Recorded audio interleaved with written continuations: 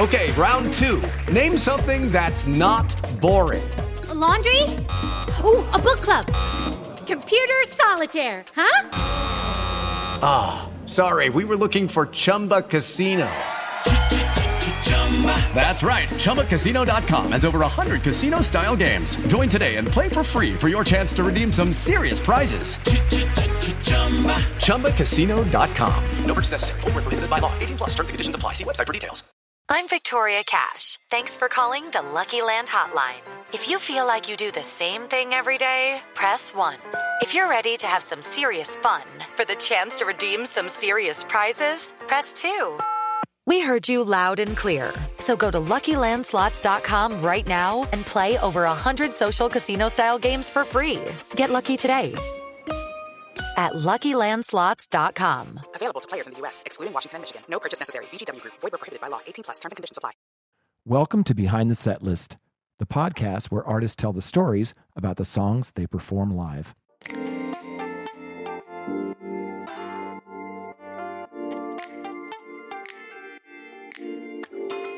The power of a song is an incredible thing. And the power of the right song with just the right artist at just the right time is a super magical thing. And those don't happen very often. But Carrie Underwood she was on American Idol. She had not won American Idol. We didn't know who she was when we wrote that song. But she wins American Idol, and now we have the perfect artist to record this perfect song. That was Brett James, a musician and songwriter from Nashville, talking about co-writing the song Jesus Take the Wheel that was a #1 hit for Carrie Underwood. Brett talks about that song, writing with Kenny Chesney, the business of being a songwriter, and much more in this episode of Behind the Set List. I'm Jay Gilbert from Label Logic. And I'm Glenn Peoples from Billboard. Hey, Jay. Yes, sir. This is our second country theme podcast, and we have a great one. It's songwriter Brett James. And we were fortunate enough to sit down and talk with Brett in person while we were in Nashville not long ago, in his office on Music Row, which is very Nashville setup of an old Craftsman-style house filled with shelves and walls full of awards, probably some platinum records, if I recall. Yeah. Brett was originally signed as a solo artist by Arista Nashville back in 1995, and he's certainly made his mark as a songwriter in Nashville. But Brett can sing and play with the best of them, and he wrote and recorded 2 solo EPs in 2020. One is called True Believer. The other one is called Tell the People. Just some amazing music. The average person may not know the name Brett James, but they've certainly heard his music. Brett James has had more than 500 of his songs recorded by some of the biggest artists in the world. This includes Tim McGraw, Kenny Chesney, Jason Aldean, Luke Bryan, Keith Urban, Bon Jovi, Taylor Swift, Kelly Clarkson. The list goes on and on. Brett's songs have appeared on albums with combined sales of over 110 million copies. He has a Grammy in 2006 for the signature Carrie Underwood track, Jesus Take the Wheel. He talked to us about writing that song and what it's meant to his career. Very interesting story. Brett was named ASCAP's Country Songwriter of the Year in 2006 and 2010, and Music Row Magazine's Songwriter of the Year in 2015. He's received more than 40 ASCAP Hit Song Awards in country, pop, Latin, and Christian genres. Yeah, he's also produced artists like Taylor Swift, Jessica Simpson, Danielle Bradbury, and Kip Moore. And he is one of those people who in Nashville is very well known. And in some circles, country music, he's a superstar. Absolutely. But not as well known outside of that. Songwriters aren't as well known as the recording artist. But he has the stories because he wrote the songs. Yeah, fantastic stories. So without further ado, Behind the Set List with Brett James. Let it roll.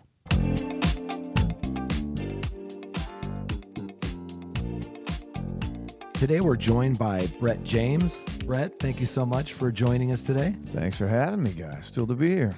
Yeah. Hey, Brett. Hey.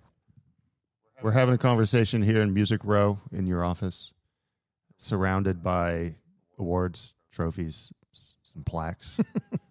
And we're going to start the conversation off with your 38th Top 40 hit, which is pretty deep into your career. That was 2009. You wrote Out Last Night with Kenny Chesney. He recorded that in 2009. It was your 38th top 40 hit. 38th of what?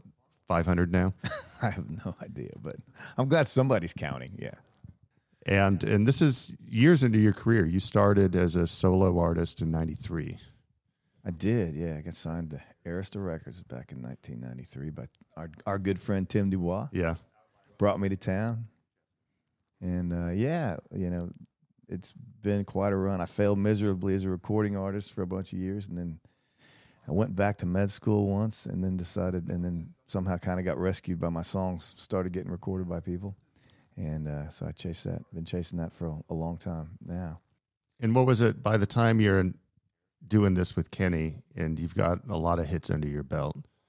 What was that songwriting process like, writing with him? Well, that was one of the most fun songs I ever wrote. One of the most fun days I've ever had, honestly. You know, Kenny called me about 4:30 on a Sunday afternoon, and it was Christmas Eve.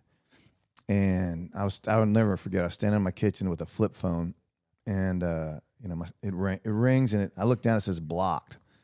And you know, in our business, if the phone says blocked, you almost have to pick up because it's usually somebody, you know, famous.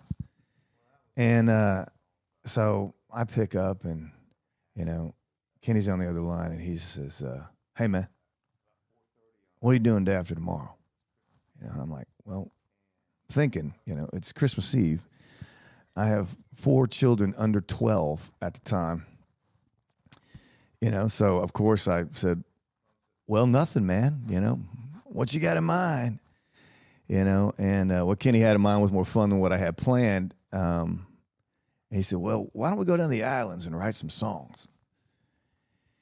Fortunately, in my house, my 4 kids know where Christmas presents come from. You know, they know who pays for Santa around our house. So, you know, I was 48 hours later, you know, I found myself getting on a jet that takes us to where it's pretty crazy. You get on his jet and they drop you on one island, and then they transfer your bags to a helicopter that takes you to his house. It's pretty first class way to travel. So, you know, we get there, and you know, it's December 26th, and it's, you know, Nashville gets pretty dark at 4:15 in December, and it's gray and kind of cold and all that. And so, you know, we went out, and, you know, we smelled that salt air and felt the warm breeze, and went out and had some fun that particular night. And I remember I bailed early at about 1, I think. I don't know what time Kenny got home, but anyway, next morning I wake up and I grabbed a cup of coffee and my guitar and went out and sat on his back deck, which had one of the most beautiful views I've ever seen in my life. And I just sat there kind of strumming guitar, drinking coffee, and, you know, thinking about life. And 2 or 3 hours later, finally, kind of the back door to his room kind of creaks open, and Kenny sticks his head out, and he looks at me, and he goes, Brett, we went out last night. And I was like, well, yeah, we did, man. And, you know, maybe that's a song we ought to write today. So I started singing strumming a little groove and singing a little song, or singing a little melody, and he kind of joined right in. And, you know, we just, like all good songs, we just talked and laughed about the night before for 2 or 3 hours. And we came up with this song out last night. We went out last night like we swore we wouldn't do. Drank too much beer last night, a lot more than we wanted to.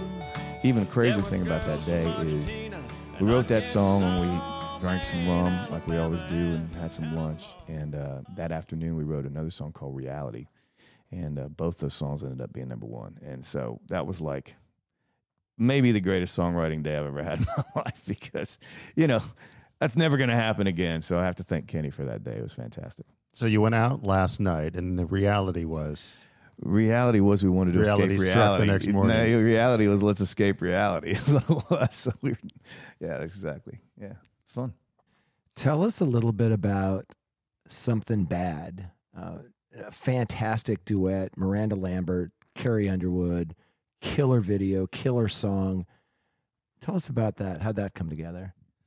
Well, not all songs have a good story, so don't think just because these first 2 have good stories, they're not all this cool. But for a bunch of years, I got to go to this songwriting camp sponsored by ASCAP at a castle in France, and it's a pretty cool songwriting camp. It's owned by Miles. Why am I blanking on his last name? His manages the police. Copeland. Miles Copeland. Everybody knows Miles Copeland. And so Miles bought this castle back in the early 90s and started doing songwriting camps there. And, you know, everybody came through, from Bon Jovi to Cher to like super famous people. And they had to stop them at 9/11, and then they restarted them up a few years later, like 09, 010. And anyway, I got invited to go to one, and that song was written at that camp. And what you do at that camp is like you just wake up in the morning, and it's a producer, an artist, and a songwriter, a top liner we call them now. It's all pretty much a pop camp. It's not you're not really there to write country songs. So we're there mainly focusing on writing pop songs. And our artist this particular day, it was Chris DiStefano, who's an amazing songwriter, producer in Nashville, one of my best friends, and another one of my best friends now, an amazing artist named Priscilla Renee, who's having insane success right now, you know, under a pseudonym. You guys know all about that, I'm sure. But so we were writing. Priscilla was our artist that day, and we're in this huge, you know, the main drawing room at this castle that was literally, you know, built in 1250 AD, I think. And that's where Chris's studio always is at this camp, and it's just such a fun room because it's huge. And so we started just doing this stomp, clap thing, and we kind of had this groove. And so we just, and because the room has such great echo, all three of us in there are just stomping and clapping and singing at, you know, at the top of our lungs, and that's kind of the groove that ends up being something bad. And there's big O's in the song, whoa, whoa, whoa. And, you know, it's just so fun to sing in there that the three of us are in the background just, you know, singing our lungs out. And you can actually hear those. They're on the they made it to the record that Carrie and Miranda ended up recording. But so we wrote that song that day, kind of thinking it was for Priscilla, but not really knowing. And we came back to Nashville and got a call that from Miranda's manager one day that said Miranda wanted to cut it and maybe do a duet with it. Duet with Carrie Underwood on it. And so, of course, nothing better could happen in our world than that in Nashville. So they ended up just making an incredible record on it. And the fun end of that story is if you write a number one song while you're at the Castle Songwriting Camp, Miles has a thing where you get knighted. So the next year, we go back, and there's only about 8 nights that have gotten lucky enough, and you get a big banner in the dining hall, and he's got this whole, you know, you've got this whole ceremony where you're wearing robes and drinking red wine all day, and so we get to be knights now at Chateau Merlotte in France, and that's a fun part of that song. So is it Sir Brett James? At that chateau, yes, you're supposed to call us sir, which is just bizarre, isn't it? Yeah, I don't really buy into that, but it's still pretty fun. Yeah, I think we're allowed to carry swords in France wherever we go now, and so that's the thing. Maybe I don't know. As one does. Just in France only, and maybe just on that property. But anyway, that was a really fun song to write, and yeah, just, you know, that's kind of the beauty of songwriting, is when you get to have just a joyous time making music with your friends. I mean, that's as good as it gets, you know, whether it's a hit or not. That's the fun part. I want to take the next one only because I had the pleasure of working this project with you, and it's one of my all-time favorite songs, and it's not one that you wrote for somebody else. Well, maybe your daughters helped you out a little bit with it, but tell us about the song True Believer. Wow, yeah. You know, I'm 53 years old. I'm not afraid to admit it. Turning 54 next month.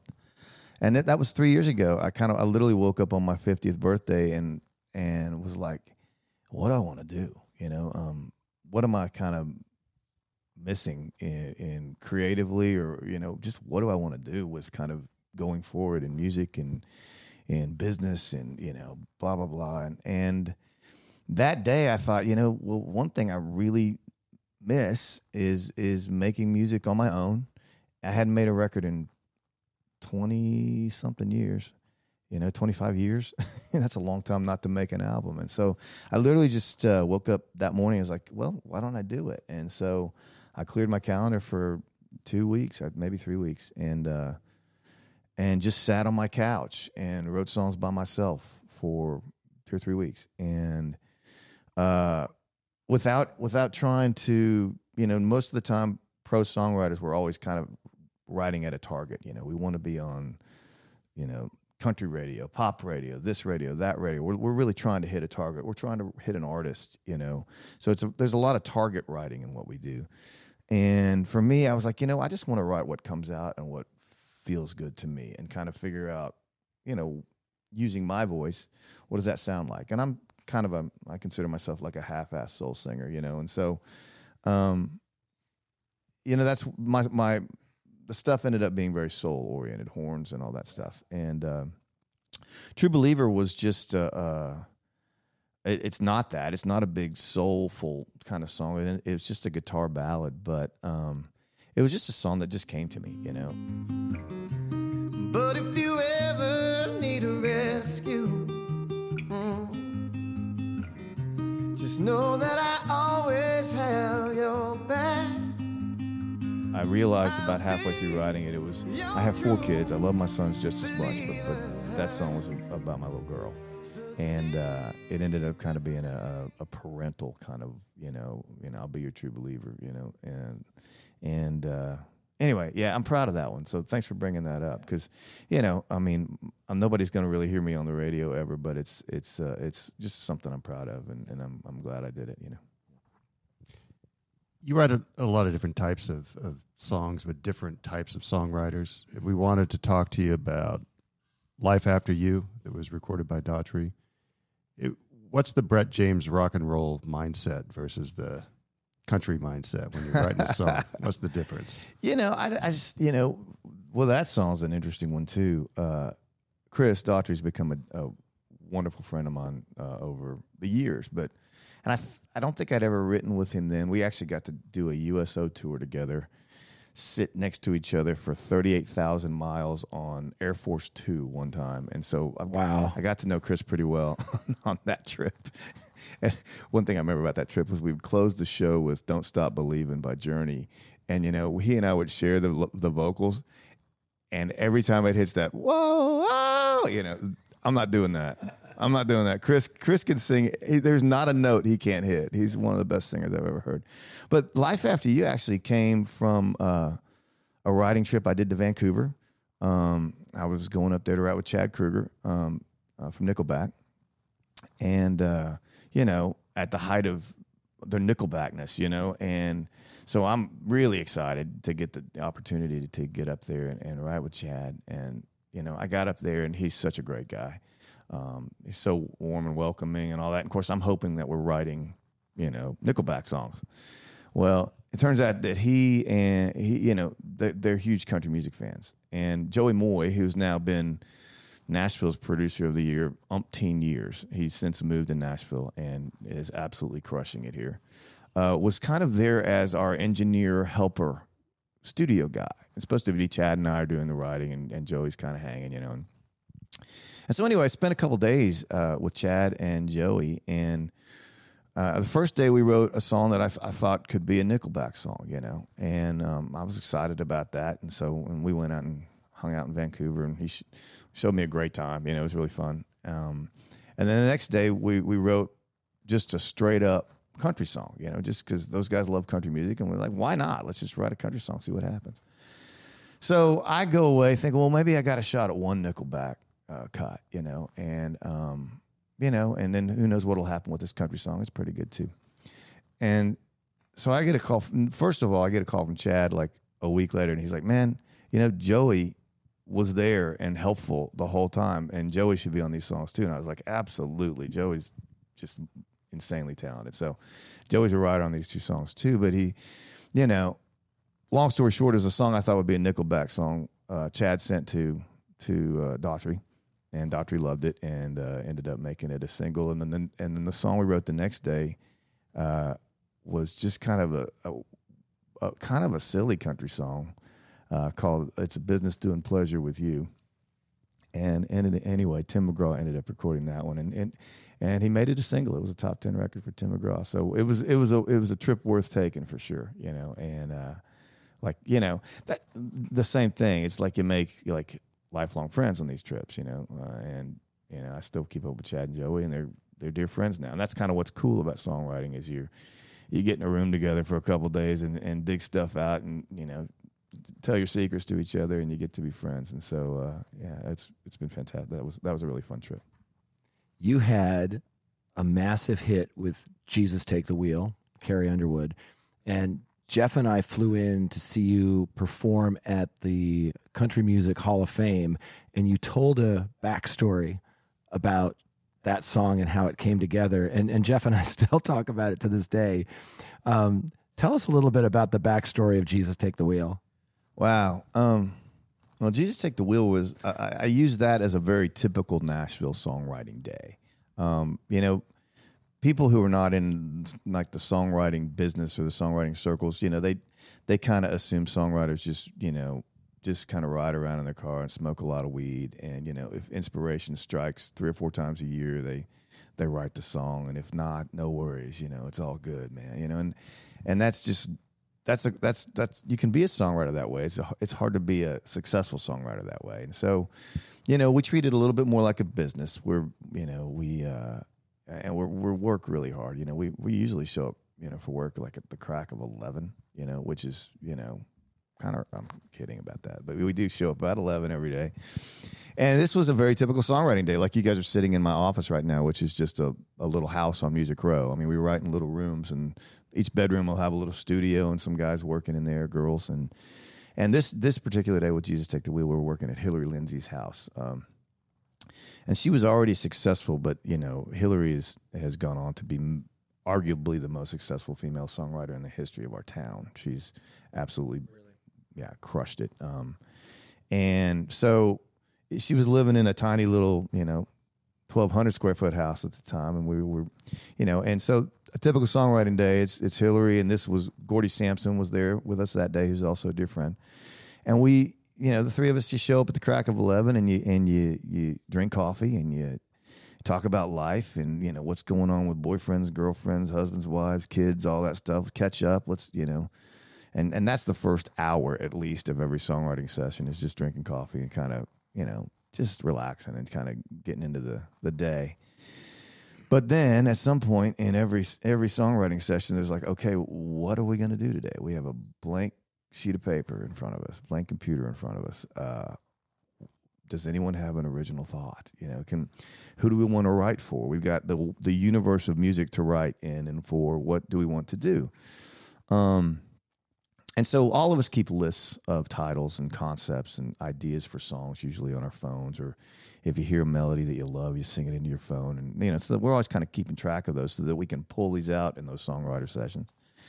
And that's kind of what happens usually. It's the three of us. In this particular day, I remember Hillary was sitting by her fireplace on the floor, and Gordy's on the couch, and I'm on the floor, and we're just in the middle of her living room talking, and you know, we kind of start throwing her out, you know, ideas or concepts for songs. And I don't know, we probably threw out 4 or 5, and then Gordy says, well, I got this title called When Jesus Takes the Wheel.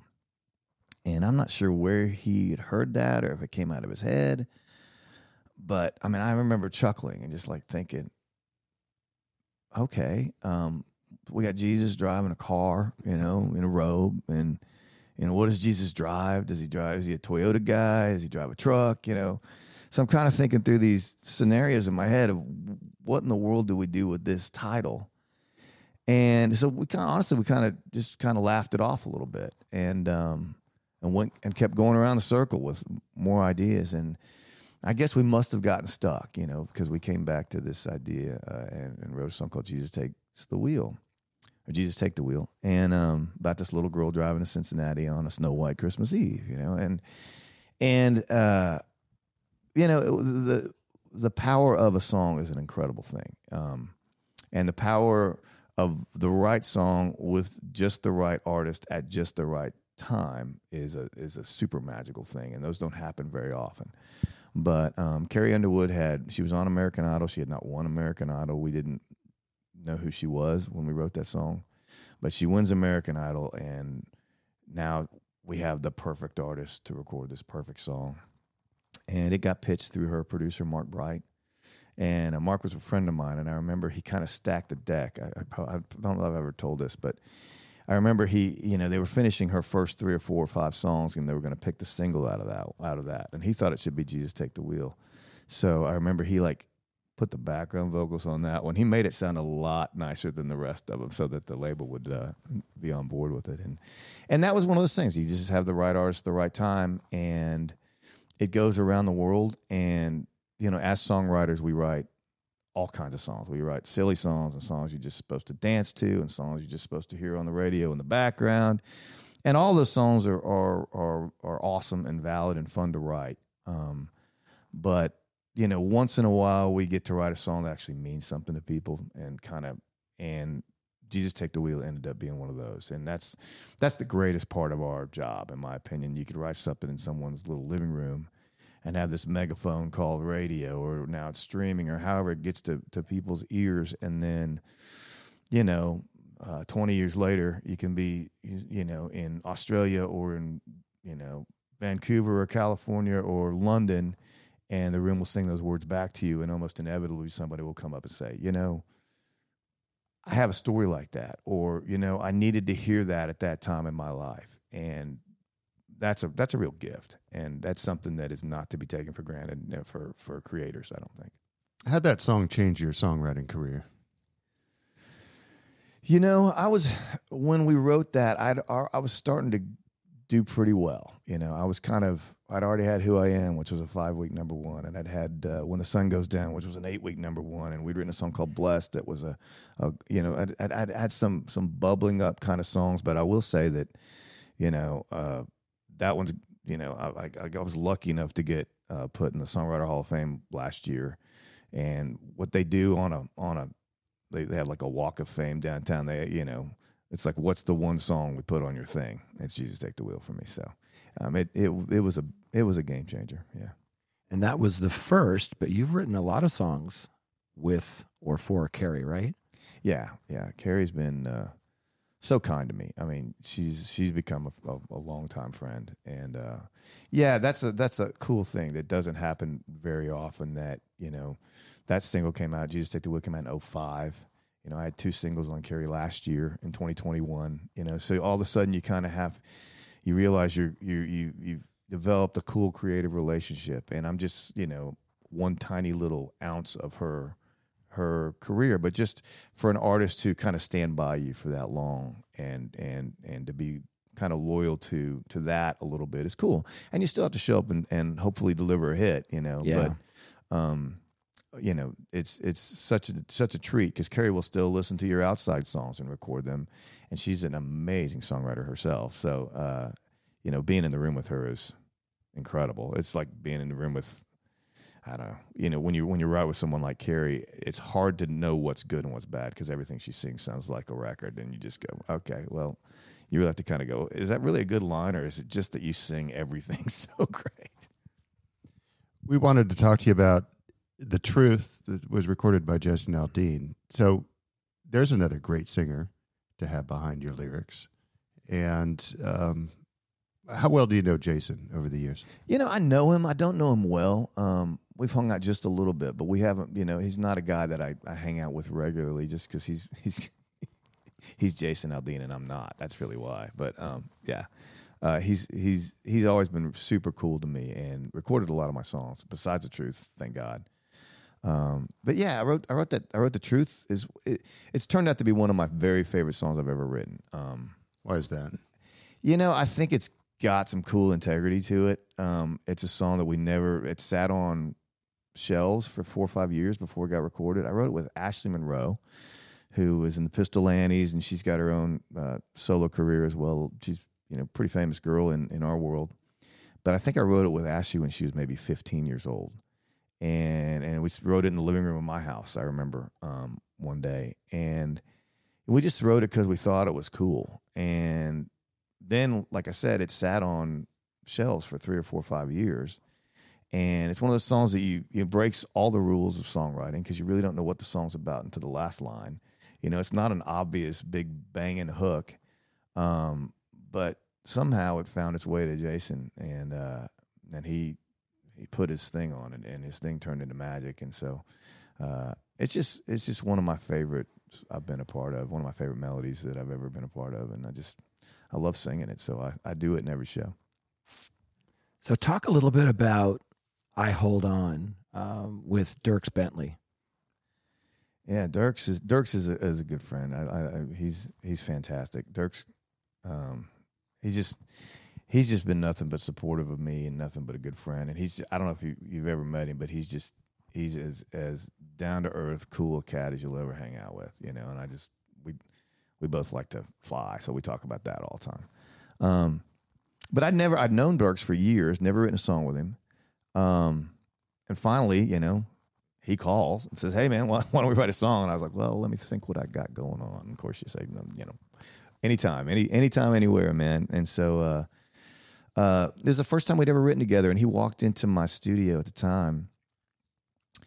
And songwriters are funny too, in a sense that you know, we do collaborate almost all the time now, and so collaboration is kind of a weird thing. You have to, you know, everybody's kind of playing off each other's thing, and you know, you try to leave the egos out of the room. But I don't care how big the artist is, or how big the songwriter is, or how great your idea is that you're about to spit out to somebody. You always kind of apologize for it ahead of time.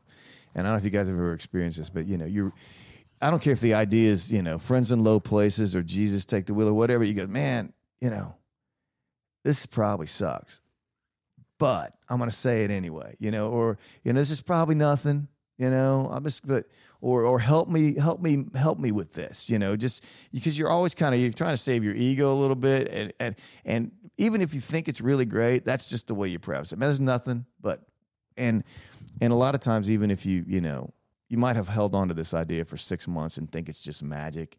And it's just, man, this just hit me in the car as I was pulling in, you know, because you're trying to kind of save face a little bit. So Dierks kind of did that to me one day. He on this first time we'd written a song together, he walked in and he literally had stuff written down on napkins, you know, like you hear about in you know, Willie Nelson doing or something. And he said, "Man, I just wrote some stuff down, and this is probably just nothing, but I'll throw it out anyway, you know."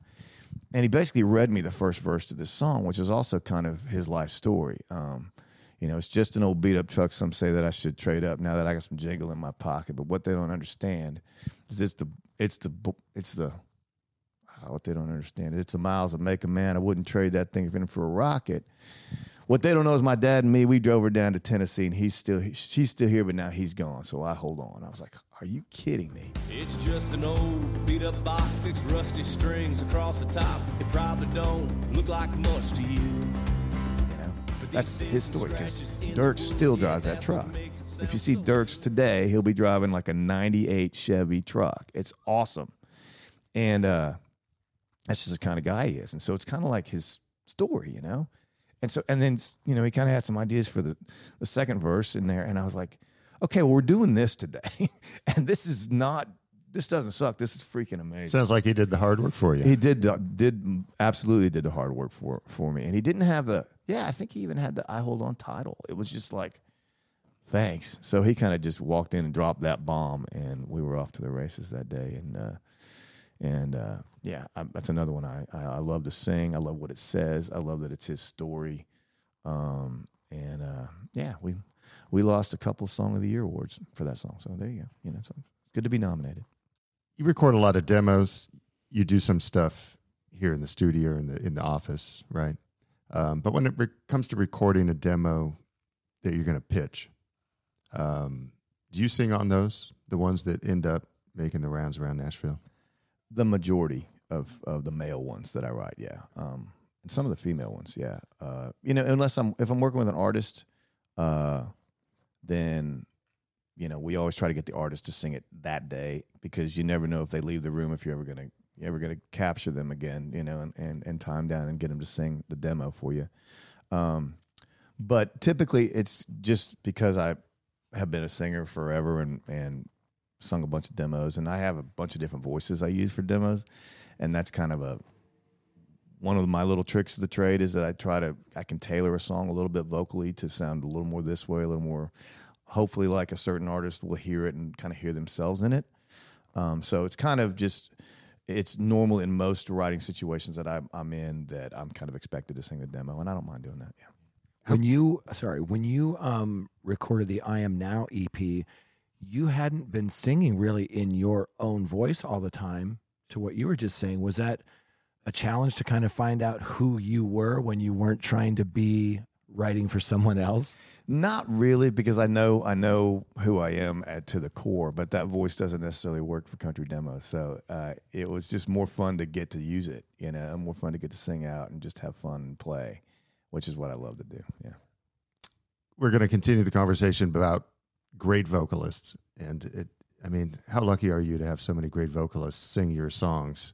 And there's another one on the list that we wanted to bring up is Kelly Clarkson. Oh, yeah. You ever see her show that's on NBC or one of these? Yeah, and the greatest thing about it, it's exactly right. And she sings every style incredibly. And when she does a country song, it sounds like a country singer. And she does a pop song, she sounds like a great pop singer. So having that voice on your songs must be nice. Well, yeah. She's only cut one of my songs, a song called Mr. Know-It-All. But,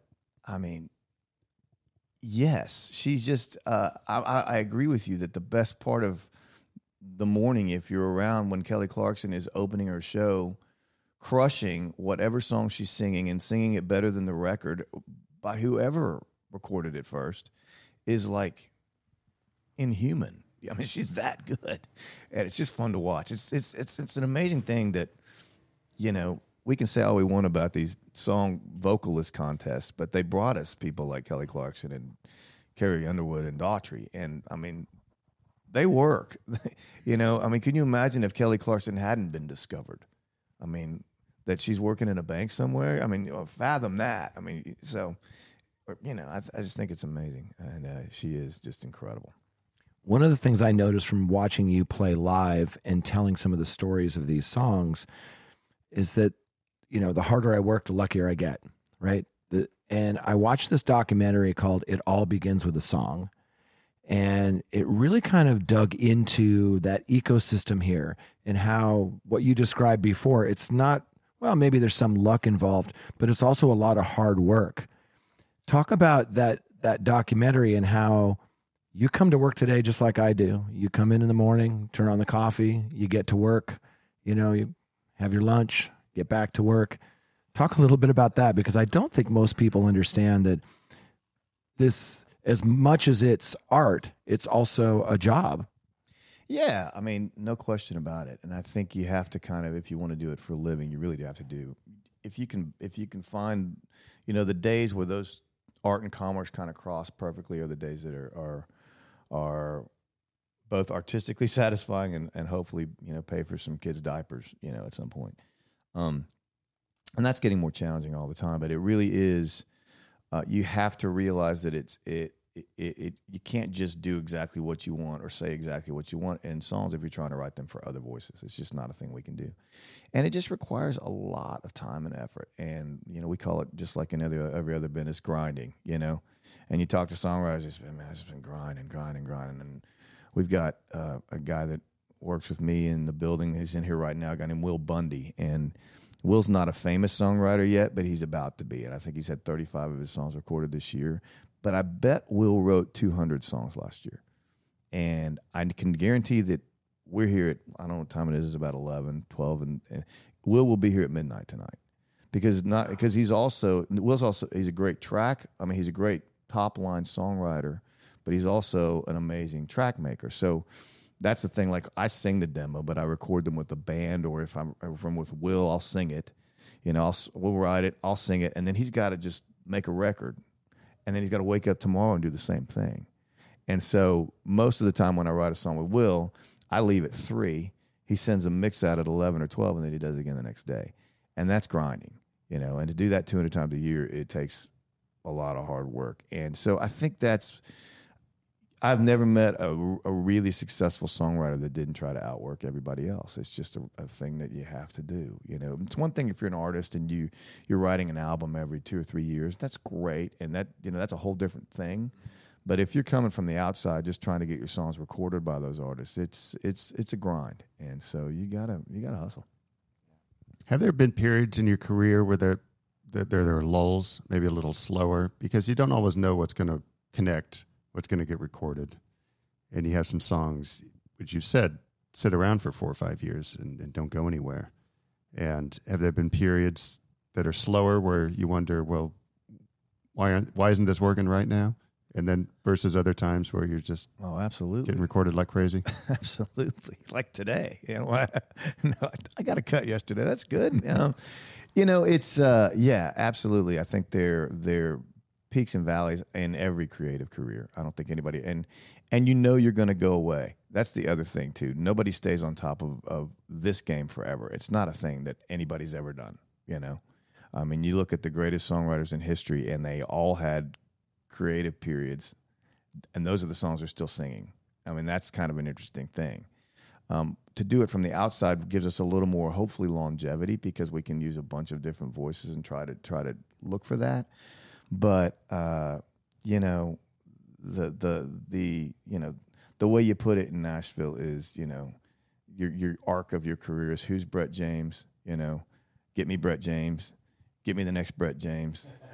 Who's Brett James? And that's just sort of the way this game is played. And at some point, you have to realize that you're not going to be the hot guy anymore. And that's fair. And I think but what I try to do, and what the goal for me as a 53-year-old who gets to write with 19-year-olds and 20-year-olds and 21-year-olds that haven't had success yet, but they're incredibly talented, and is, if I want to stay relevant, my goal is to listen. My goal is to be quiet. Can I write a song faster than they can? Yeah, I've done it a lot more times than they, but I can't write it better than they can, and I can't be 20, and I can't be 21. But what I might be able to do is help. And so I think that sort of the key is to realize you're not all that, and to realize that the next group is, you know, and hopefully if they'll still let me be in the room, then I can, add a little something to that. I read this great quote last week by Jonathan Daniel from Crush Management, and he said, if you give me a great song, my job is easy. You give me a good song, my job is impossible. And I've seen you work with young talent. We heard some this week that just was amazing. Talk about how, okay, you're doing this, but now you're bringing in the stable of writers, and maybe giving them some good advice, maybe co-writing with them, maybe kind of being a mentor in some ways. Is that kind of accurate? Yeah, I mean, I've had a publishing company. I've been lucky to have a publishing company for 15 years now, and we've had a lot of really successful writers come through, and that's really cool. And our specialty in my little publishing company has always been signing people off the street. Have never, really? I think we've signed, of the bunch of writers we've signed over the years, I think one has ever even had a previous publishing deal. Wow. So that's kind of the way we've just modeled it. And I'm certainly not, I don't think I know it all at all. But I will be a shoulder for them to cry on and say, hey, I've been there too. Or just try to encourage them, help them, kind of guide them a little bit, understanding that this is a job and an art form that no one really understands. I mean, the more you do it, the less you understand. So to think that I've got really that much wisdom to impart is kind of ridiculous. So I just try to help out when I can, and just try to, love on them and give them a safe space to be creative, There's so many people moving to Nashville these days, and outside the industry, but also songwriters, musicians. And are you writing with some of these people who are just arriving to town, young people? Are these some of your co-writers lately? Absolutely, yeah. A lot of them. Kids that weren't here a year or two ago, And that's kind of still the beauty of this town. I mean, it's a very welcoming town. If you have the shit, you'll get somewhere. And that's just a fact. And if you have the shit and you're willing to work really hard, then you'll really get somewhere. And Nashville's always been so open to talent. That's the way we all got here. Everybody got in a crappy car and drove here and waited tables or did whatever they had to do, or knocked on a bunch of doors to try to get in. And I think that if you've done that, you realize that hey, let's go. As long as you're bringing it, as long as you have the talent, then this is an incredibly welcoming town. What's come out of those songwriting sessions? What's been recorded so far that you would say this is the new Nashville that you're working with? Oh, wow, that's a great question. Well, like I think there's a guy that's breaking out that I got a song recorded on yesterday that and I've had a couple. We've only written 2 songs. He's recorded them both, so that's a great place to start. He's not brand new. He just won the ACM New Artist of the Year, but he's new to Nashville. He's a guy named Parker McCollum who has been crushing it in Texas, his home state, and now he's starting to kind of crush it everywhere else. But I think that would be a great example of a guy who really didn't have a real presence in Nashville not too long ago. And all of a sudden, he shows up and is kind of, one of the people that's taking the town by storm. Do you still enjoy playing live? We've seen you play some shows. You're known as a songwriter, kind of behind the scenes, but you're also a singer, songwriter, performer. Do you still like to do that? I do. I do, and I do quite a lot of corporate gigs. I did 1 or 2 last week, and I did one by myself at the Hall of Fame like 3 nights ago. That was just a blast because you kind of it's people don't know what they're stepping into when they see a songwriter show. They have no idea really who you are, what you're bringing to the table.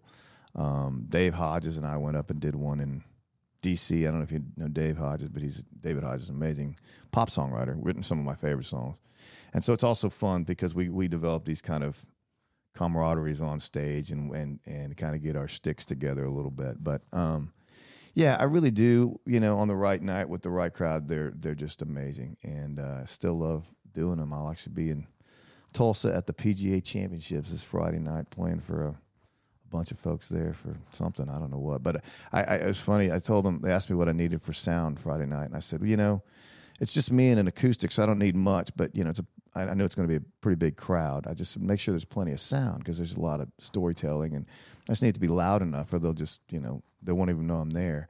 And they said, well, you're opening for Pitbull, so there's plenty of sound. so that's what I'm doing Friday night. When you play live, do you get to tell the stories behind the songs? Like when songwriter shows in Nashville, there's ample opportunity for songwriters to talk about the song, right? Because they're very personal, and you're sitting in front of an audience in the round, and it's a good atmosphere for that. Is that something you'd like to do, to give people a little more than the lyrics? 100%. I think they come for that. I think they come back for those stories as much as they come back for their songs themselves. I think they want to hear how it happened. I think it just means more to them if they can kind of get that's what songwriters have to offer as opposed to the recording artists sometimes. And so, we have to bring what we have to offer and try to make it just fun and intimate. Brett, thanks so much for joining us today and giving us a little glimpse behind the curtain, a little bit of how the sausage is made. We really appreciate that. Thanks for having me, guys. Thanks so much. Thanks for hanging out. Appreciate it.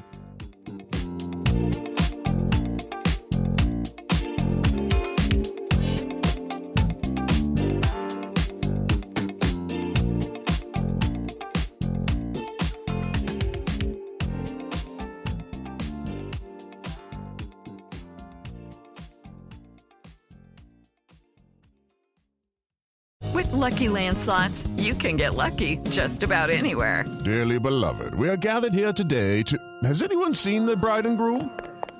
Sorry, we're here. We were getting lucky in the limo and we lost track of time. No, Lucky Land Casino, with cash prizes that add up quicker than a guest registry. In that case, I pronounce you lucky. Play for free at LuckyLandSlots.com. Daily bonuses are waiting. No purchase necessary. Void where prohibited by law. 18+. Terms and conditions apply. See website for details.